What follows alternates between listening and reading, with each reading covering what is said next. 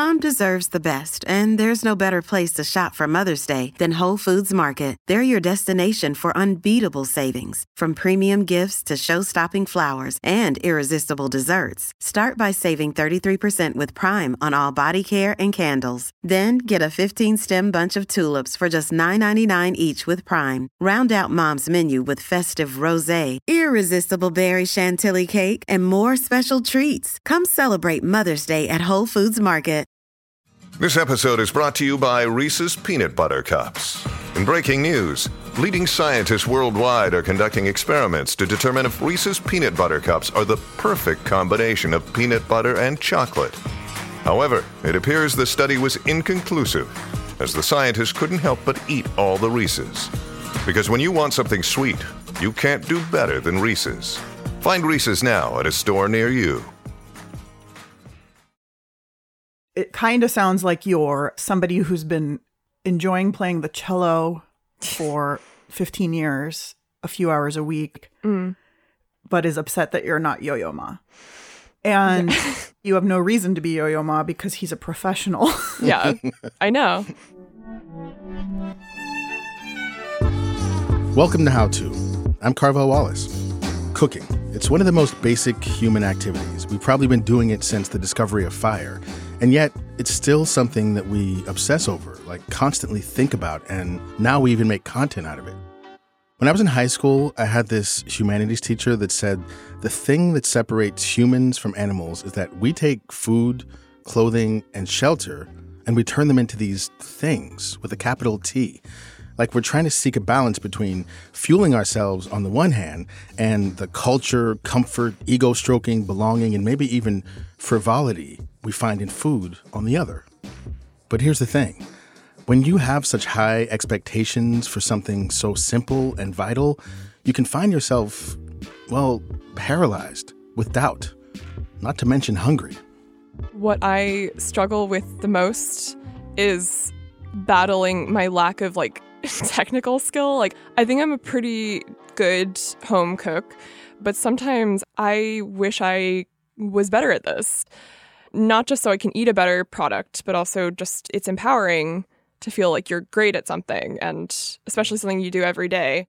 That's Rachel Barron. She's a food writer and someone who fell in love with cooking as a kid. Eating is responsible for many of my strongest memories. My mom cooked, and she put a lot of love into her food, but it wasn't something that she saw as an art or a hobby or a passion.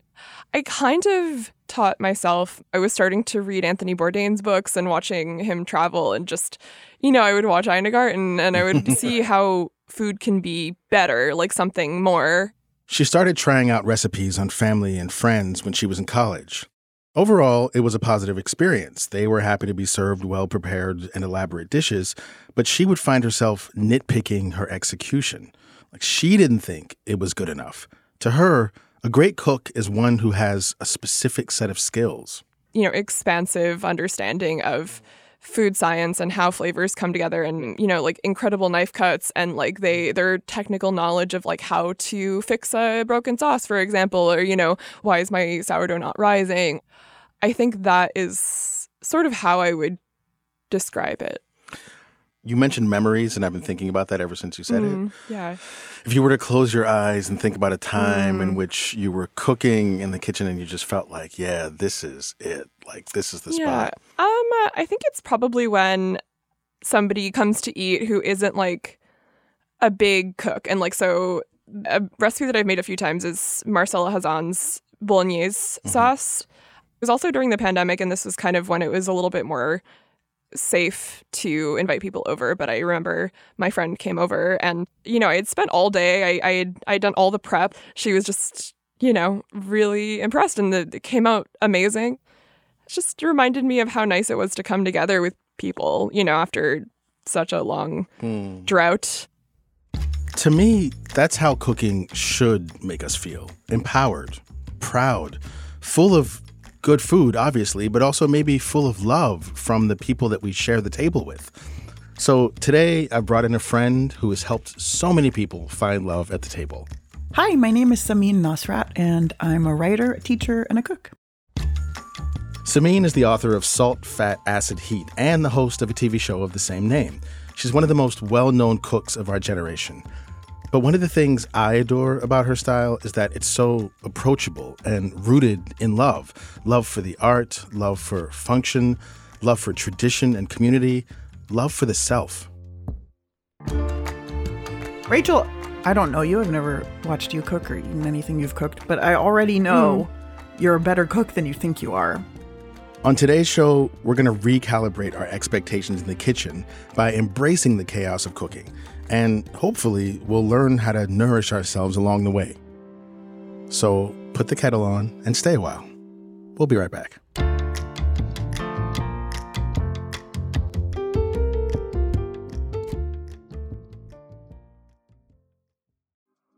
Apple Card is the perfect cashback rewards credit card. You earn up to 3% daily cash on every purchase every day. That's 3% on your favorite products at Apple, 2% on all other Apple Card with Apple Pay purchases, and 1% on anything you buy with your titanium Apple Card or virtual card number. Visit apple.co/card calculator to see how much you can earn. Apple Card issued by Goldman Sachs Bank USA, Salt Lake City branch. Subject to credit approval. Terms apply. This episode is brought to you by Defender. For those who embrace the impossible, the Defender 110 is up for the adventure. This iconic vehicle has been redefined with thoroughly modern design. The exterior is reimagined with compelling proportions and precise detailing, and the interior is built with robust materials and integrity. The Defender capability is legendary, whether you're facing off-road challenges or harsh weather conditions. Built for the modern explorer, the Defender 110 lets you go further and do more. And cargo capacity means more room for your gear. To drive the Defender is to explore with greater confidence. Powerful innovations like the intuitive driver display and award-winning infotainment system keep you connected. Innovative camera technologies deliver unobstructed views and effortless maneuvering. Ready for a wide range of adventures, the Defender family features the two-door Defender 90, the Defender 110, and the Defender 130, which seats up to 8. A vehicle made to go further, the Defender 110. Learn more at LandRoverUSA.com/Defender. For those of you unfamiliar with Samin Nosrat, she started her culinary journey when she was an English major at UC Berkeley. One night, she had a meal at Chez Panisse, which is this famous restaurant started by Alice Waters, known for pioneering the farm-to-table movement. Even though Samin had no prior culinary aspirations, one meal there and she knew this was where she belonged. So she got a job bussing tables and eventually worked her way into the kitchen as a chef. She's gone on to cook in other restaurants in California and Italy, but as she's gained fame, what it means to be a cook has evolved as much as she has. When I first started cooking in 99, 2000, most of my peers, the people around me were like, why would you want to cook? Because the idea of being a cook was really just for like kind of uneducated riffraff. I don't know. Like it was not a, there was not like something fancy or fabulous about it. But certainly over the last 25 years, that's totally changed. It's gotten a total makeover. It's got a marketing facelift. Oh, yes. And that is really complicated when also cooking and eating is something that everybody does every day. And so then this message has been sent to everyone that what you do at home should look like what these people do at work. Honestly, that's a good place to start because home cooks are not professional chefs. Sure, expand your horizons if you'd like, improve your skills, but the goal can't be influencer style, Michelin star worthy dishes. Otherwise, you'll always feel like you're failing. I think you've just been brainwashed by Instagram or whatever. And I'm not saying that with any judgment because I also am brainwashed by Instagram. And like I constantly am hard on myself about the thing, whatever it is that I'm cooking. And right now I'm making a book about the stuff that I actually cook at home. And I every day have to basically give myself a pep talk that it's okay that I'm not one of those internet cooks, that I'm not one of those people who makes a meal for myself and for the people around me that has, a main part, 2 vegetables and a condiment, because I don't eat that way. I eat rice cooker rice, toaster, oven, broccoli, and some chili crisp that I either bought or made. And 3 times a year, or maybe a few times more, I'll do a huge project. But on the day-to-day basis, man, I eat a lot of peanut butter sandwiches, a lot of quesadillas, a lot of like super simple chopped salad. Like, I'm not out here cooking that stuff. I'm not saying, you know, these things to you. I only recognize it because I also, it's happened to me too. So first thing is like, please just be a little bit nicer to yourself because you're better than you think you are. It makes me wonder if like part of the issue is that food making has gone collectively, culturally, from something we do to nourish and love to something we do to acquire and feel like we're matching kind of the capitalist sort of like, I am this valuable person because I have this great kitchen and I know all this food science. I'm 48 years old, and I remember a point at which I noticed all the dudes around me were like kind of cooking douches all of a sudden. Same. And I couldn't figure out how they became that. And they'd be like, oh, bro, is that how you do your cast iron? No, dude, you're supposed to. Like, and they had all these like, all this sort of, it was like, it was the same as the music douche or the computer douche or the comic book douche. And I remember that was a real turn in the early 2000s. But like back in the day, you had Julia Child, who I'm sure was heavily influential, and a lot of people were at home trying to match that vibe or, you know, whatever. And I'm wondering, Samin, if you feel like, this way of using cooking in America as a way to like show achievement status has always been there, or is that kind of like something that's really blown up over the past few years? I definitely think the beginning of it was the Food Network, and then the internet sort of exponentially sped it up. And then social media sort of brought it into this thing that turned it into a competition.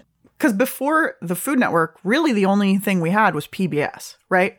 So, and nothing about PBS is really like that aspirational or sexy. You know, like it's very much like you just are trying to learn from it or watch it. It's Anne Can Cook and Julia and all that kind of stuff. And it's like you're saying, yeah, I'm sure some people were comparing themselves.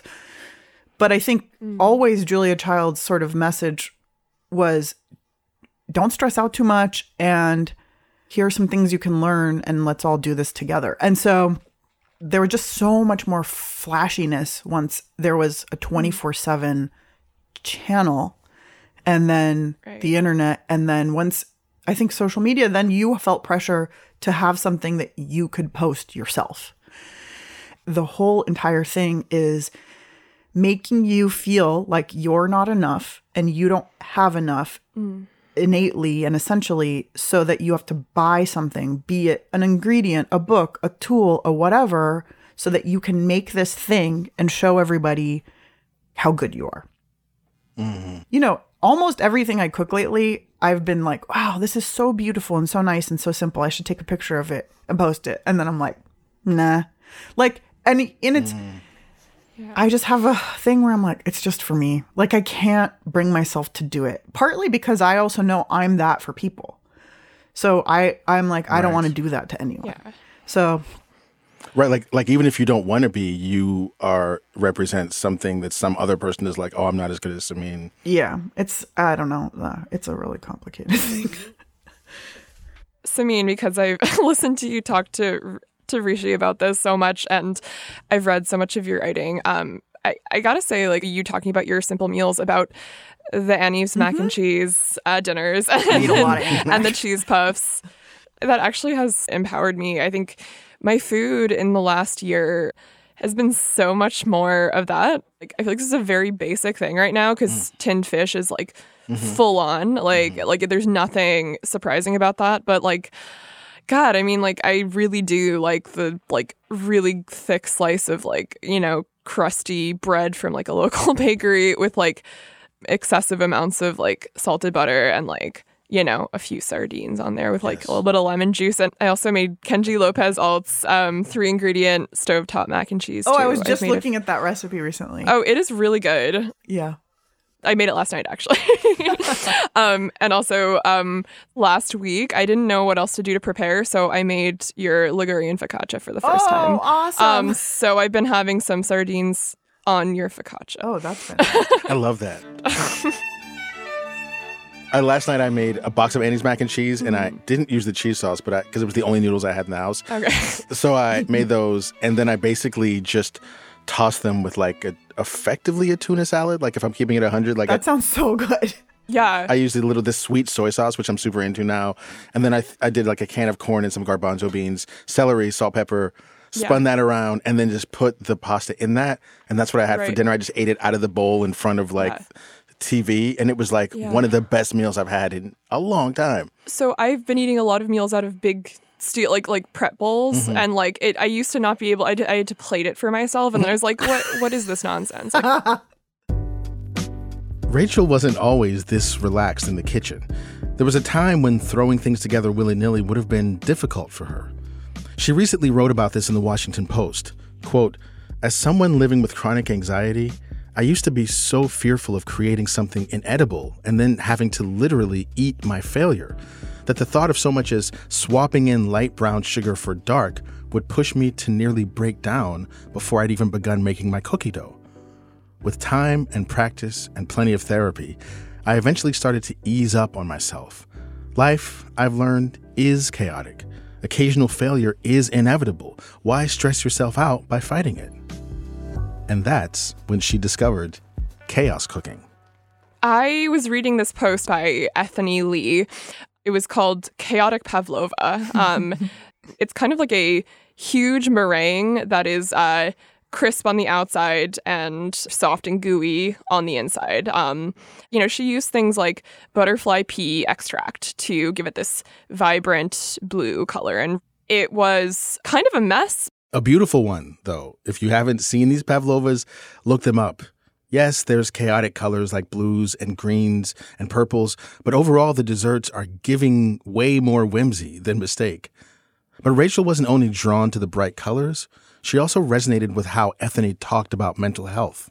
She feels chaotic, like emotionally and physically. And I related to that like so much. Like I've been living with chronic anxiety my entire life. Sometimes it is paralyzing. And some days I want to eat something insane, like a crazy amount of butter, or like double, triple portion of like pasta or whatever. Put simply, chaos cooking is really just cooking beyond boundaries. Like the recipe calls for Parmesan in that potato dish. Okay, but you only have cheddar. Use that. And then what would happen if you squeezed a little lime on it and maybe a hint of maple syrup? Maybe it's good, or maybe next time you make it and you go more spicy than sweet. Chaos cooking is more about learning your own tastes than it is about memorizing steps. And to be fair, most of us are already doing that. I mean, those of us who are older may have already learned to cook entirely that way. But with the prevalence of cooking influencers and food media, it's becoming harder and harder for people to feel comfortable just vibing in the kitchen. Sometimes chaos is really painful and we don't have any control over where it goes. And so how can we take chaos and make it into something that feels good to eat and is beautiful, even if it's kind of a train wreck? Yeah, chaos is like the word du jour. It's like the word of the year. And the reason it fits is because it describes so many things that we're experiencing. Right. The politically, it's been chaotic.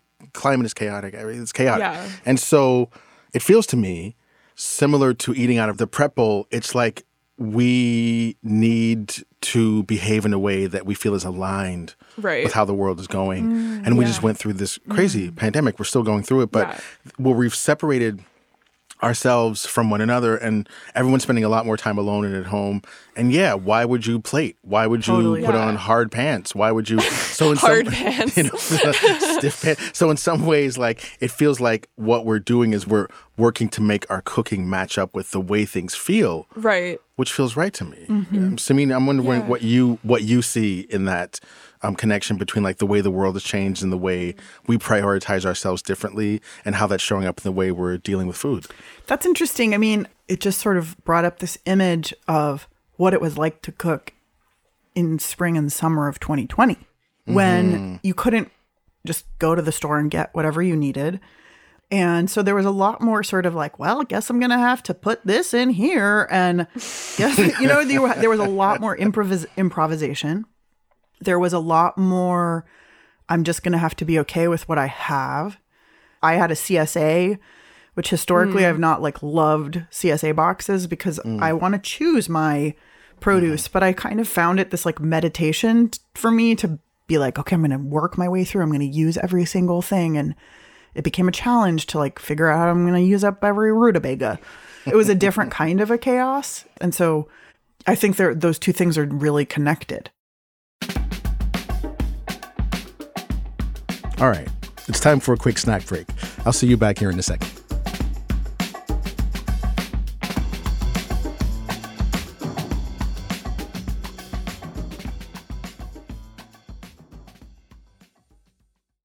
This episode is brought to you by Progressive Insurance. Hey, listeners, whether you love true crime or comedies, celebrity interviews, news, or even motivational speakers, you call the shots on what's in your podcast queue, right? And guess what? Now you can call the shots on your auto insurance, too. Enter the Name Your Price tool from Progressive. The Name Your Price tool puts you in charge of your auto insurance by working just the way it sounds. You tell Progressive how much you want to pay for car insurance. Then they'll show you a variety of coverages that fit within your budget, giving you options. Now, that's something you'll want to press play on. It's easy to start a quote, and you'll be able to choose the best option for you fast. It's just one of the many ways you can save with Progressive Insurance. Quote today at Progressive.com to try the Name Your Price tool for yourself and join over 28 million drivers who trust Progressive. Progressive Casualty Insurance Company and Affiliates. Price and coverage match limited by state law. Another day is here, and you're ready for it. What to wear? Check. Breakfast, lunch, and dinner? Check. Planning for what's next and how to save for it? That's where Bank of America can help. For your financial to-dos, Bank of America has experts ready to help get you closer to your goals. Get started at one of our local financial centers or 24/7 in our mobile banking app. Find a location near you at bankofamerica.com/talktous. What would you like the power to do? Mobile banking requires downloading the app and is only available for select devices. Message and data rates may apply. Bank of America N.A., member FDIC. On Death, Sex, and Money, we feature interviews with you, our community of listeners, getting honest about uncomfortable things. I developed an illness where it isn't safe for me to drive. A friend once said to me, sex is like air. You don't think about it until you're not getting enough. This is a similar sort of thing if you just replace sex with driving. Listen to Death, Sex, and Money wherever you get podcasts.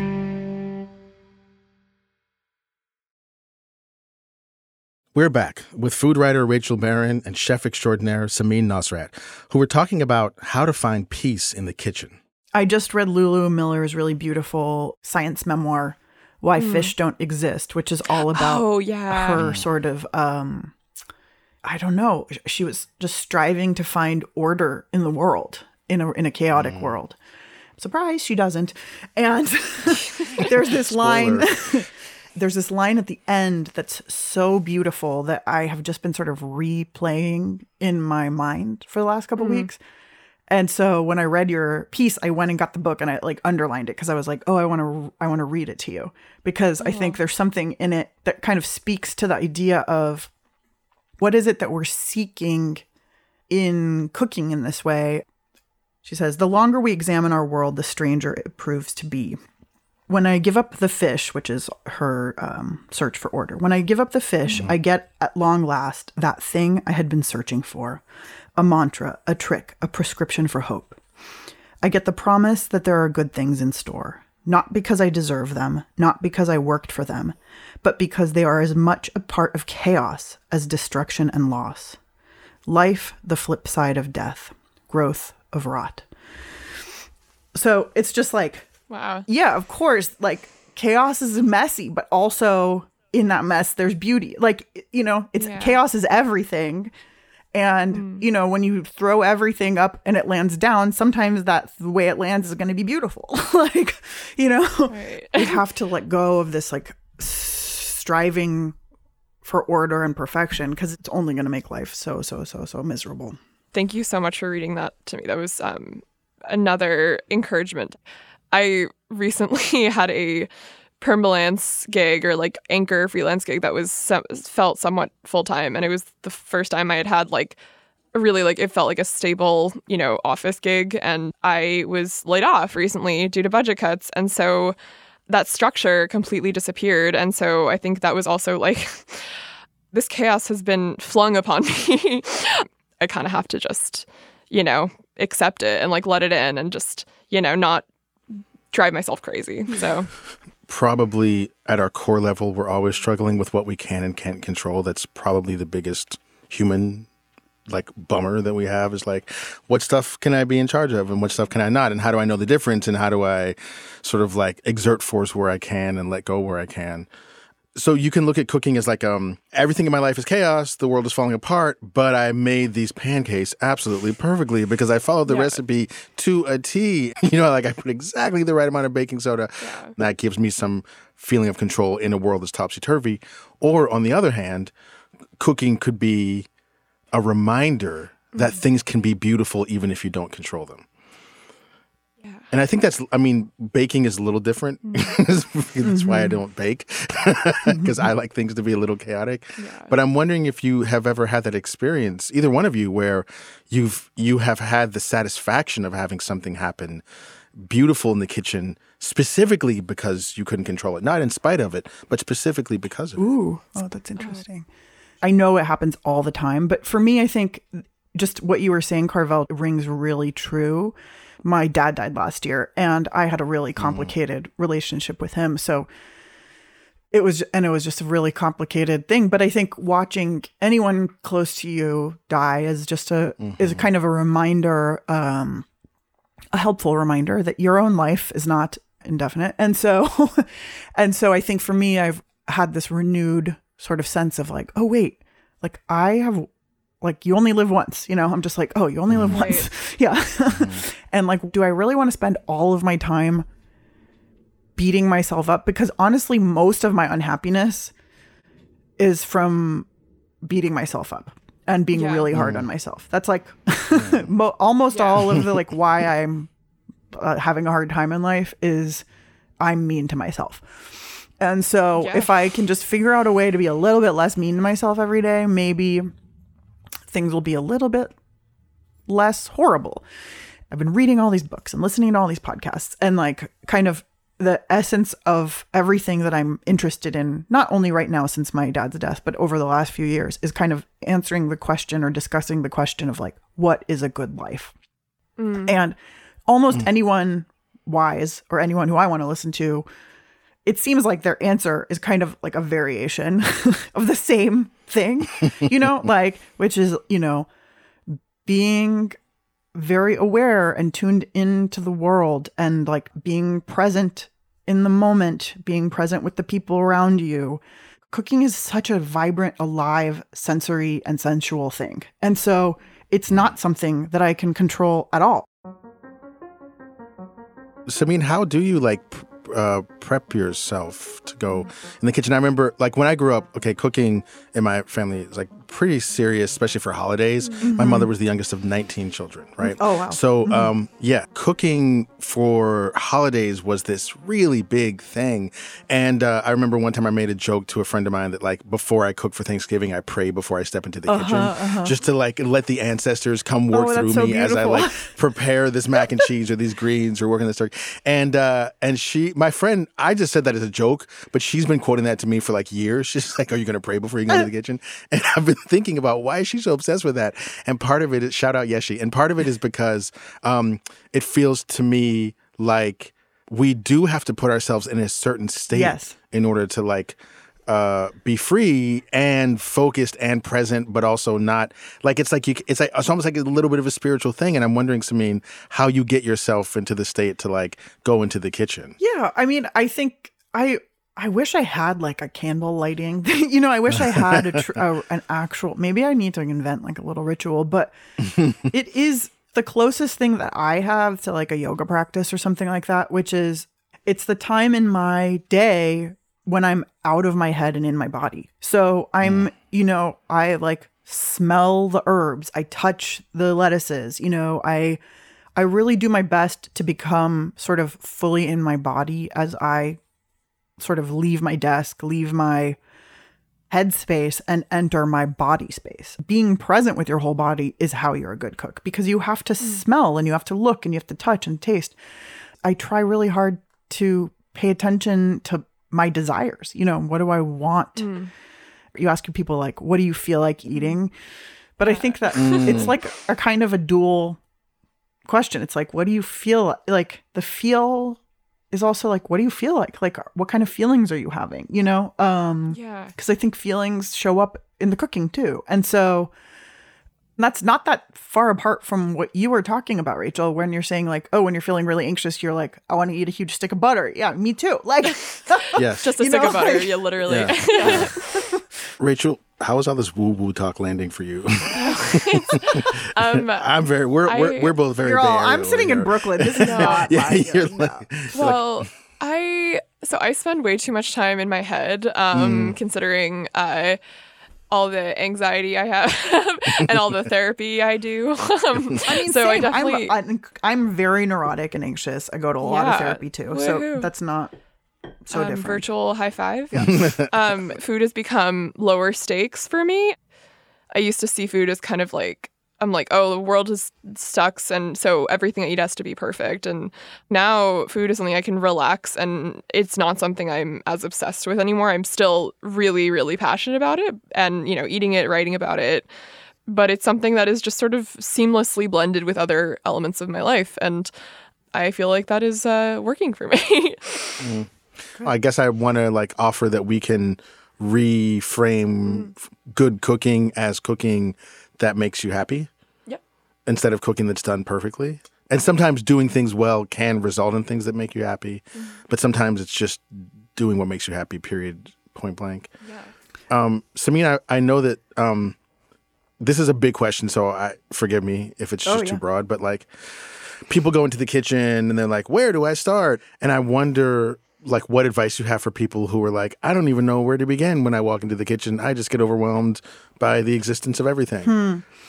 If you have that experience of going into the kitchen and you're like, I don't even know what to make, take stock of a few things. There's not one answer that I can give you of, the best thing to make is pasta with butter, because I don't know anything about you or your circumstances.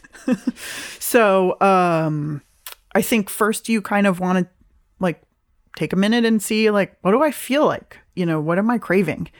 You know, it sounds like probably a person who's asking that kind of question maybe is a little bit intimidated with their skill level. And so we don't want to, you know, start with a recipe that's like super complicated and has, you know, many different steps or involves the stove and the oven or something like that.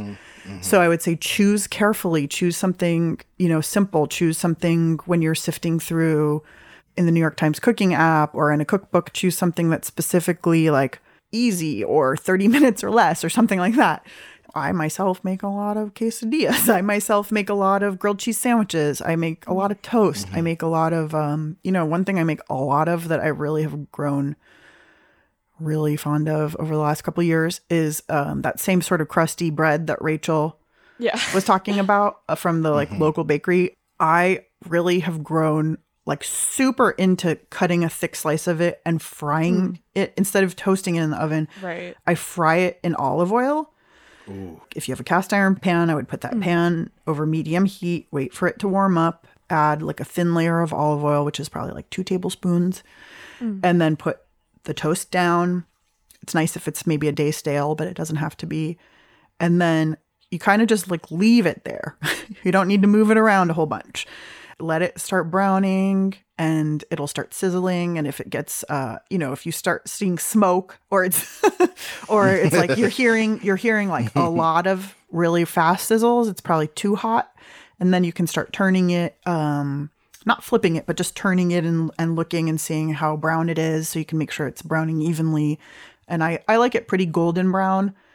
And then I'll flip it and do the same thing on the other side. And if the pan needs a little more oil, add a little more oil. And then I have this kind of beautiful golden fried bread that you can take a clove of garlic and swipe it with garlic. Oh, yeah. And then the like simplest stuff that I like to put on there is either like fresh mozzarella or burrata or honestly, probably my favorite ingredient that I never really have been without for the last 3 or 4 years is ricotta, just like regular ricotta. Yeah. And so I'll just put like a little salt and pepper in ricotta and smear ricotta on garlic and fried bread. And it's so joyful. Yeah. And then if it's summertime, I'll put a tomato in there. And other times of year, I'll put sauteed greens on there. You know, you could put some chili crisp on there. Right. But it's a good Perfect. breakfast. It's a good lunch. It's a good dinner. It's just a really delicious treat. Yeah, fried bread. I love it. You were describing the making of toast, and the radio host in me was like, this is so basic. We're just describing how to make. How long are we going to talk about toast? And then I realized, oh, wait a second. What's happening is you're describing being present with your food. That it's not just like, make some toast and then put some thing on it. It's like, here's how you sit with the toast and pay attention to it and determine when it's time to turn it over. And and so there's something about it that like is very much about the time we take with things. Yeah. And I remember I actually wrote a piece about this. A friend of mine who's Armenian was making this herb sauce that her grandparents used to make. And she was picking every single leaf off the herb, and it was taking forever. And I was sitting there watching her, and I was going, dude, she was telling us this story about when she went back to Armenia and visited the village her family's from, but she was taking like forever to pick every leaf off the herb. And I was like, just chop the herbs, let's go. And then I was like, why am I in such a hurry? Because we're literally on vacation. And it dawned on me that like, yes, the thing that we do with cooking is that we don't, I think the acquisition mindset is like, we need to quickly do this thing so we can do something bigger. Yeah. Whereas actually like there's this other mindset that I'm observing, which is that we need to do this thing slower so that we can do it better. Feels a bit anti-capitalist. Feels a little anti-capitalist. In a good way. In a good way. I'm saying that with a smile.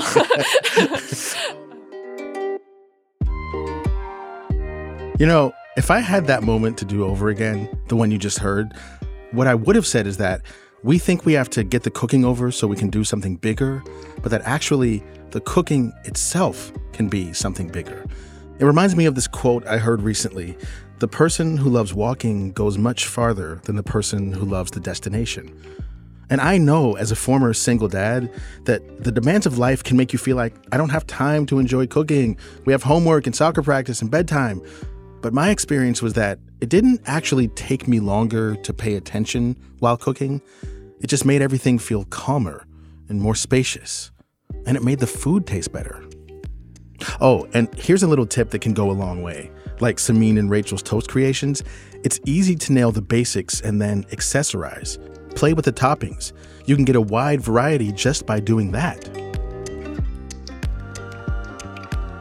I have been on a journey not so different than yours, just like I think the professionals version of it, where, in the first like 6 or 8 years of my career, I was obsessed with technique and everything being perfect. And one of my best friends and I would like go out to eat. We almost had a sport. We had sport eating where we would save our money and go out to eat at all the sort of like fanciest and best restaurants.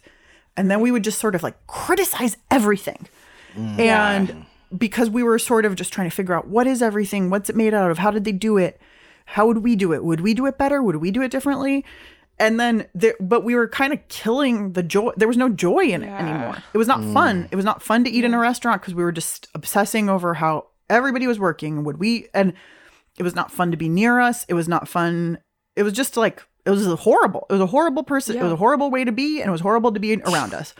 And, and I had to sort of reset myself and realize this is not who I want to be in the world. And this is not also what I want my experience of eating to be.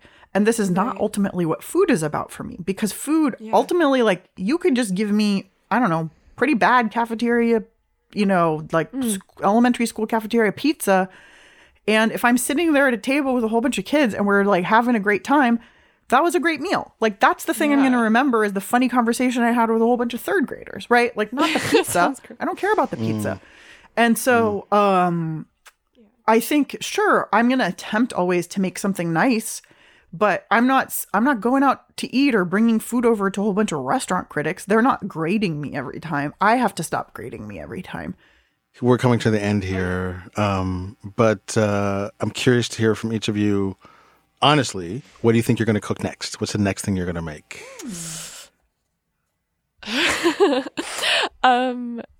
I have some Trader Joe's cascatelli, and then I have some kale, and so maybe I'll do something with the cascatelli and the kale and some anchovies and I don't know, chili flakes, Parmesan. Yeah, classic. The classics. Yeah, I love it. Yeah. Samin, what about you? What do you think the next thing you're going to cook? I have some brown rice in my rice cooker from yesterday. Uh-huh. I might fry an egg. I don't know. Like, I'm so Nice. hungry. Yeah. I need to go down. I probably will, like, as soon as we got off, just go eat Yeah. like an like- egg and fried rice. Yeah. Same. I think I'm going to do one of my go-tos, which is like this tempeh thing. You crumble the tempeh, you fry it, and then on one side, and a little bit of oil. Sometimes I'll mix sesame and olive oil, which I don't know if you're supposed to do, but I like it. And then I'll sort of turn all of it over when it's brown on one side. Then I'll salt it, and then I'll mix up a little sauce that's like lime juice, soy sauce, maple syrup, and whatever spicy thing. It might be sriracha, it might be some kind of like other sambal or whatever. And I just mix all that together and then cook the tempeh in that. And I make it super greasy and salty, and it's good. so good. It's so good. Sounds so good. Yeah. Ultimately, it's nice to remember that the point of cooking is to nourish ourselves. And it's hard to do that if you're stressed out about making everything perfect. So, my hope for you, and for all of us, is that we can be grateful for whatever little food we have. That we can find just a few minutes to be present in the kitchen when we're cooking it.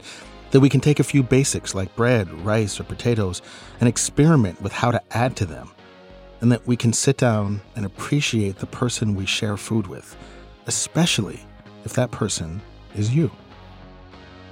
I just want to offer a sincere thank you to Rachel and Samin for being here and for talking about our challenges in the kitchen.